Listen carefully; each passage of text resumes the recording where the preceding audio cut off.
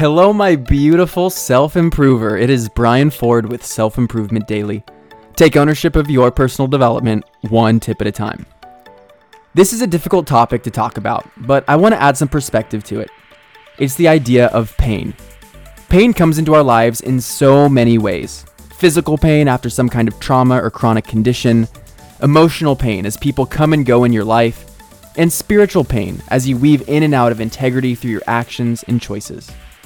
I don't want to undermine any of the pain you feel or have felt in your life, but I do want to change the label we place on it and frame it in more of a constructive way. Pain is simply a biological way of getting your attention. It's a message from your body to your brain that something is wrong and that you should change your behavior. If that's the case, then is it a stretch to say that the primary purpose of pain is to teach us a lesson?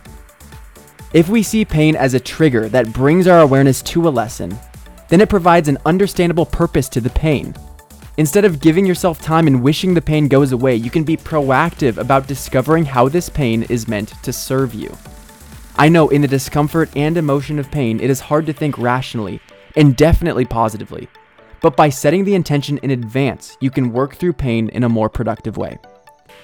If your heart is broken by a breakup, how is that pain signaling the self-growth you're meant to experience? If you were let go from your job or not hired for a dream position, how does the pain of disappointment encourage you to reflect on what you could have done better? If you feel dejected about breaking your own trust, what values did you violate and how can you prioritize them in the future? Pain is a signal, and it's up to us to perceive the signal. I believe pain is merely a trigger for a lesson that you need to learn in order to attain the fulfillment and satisfaction you seek.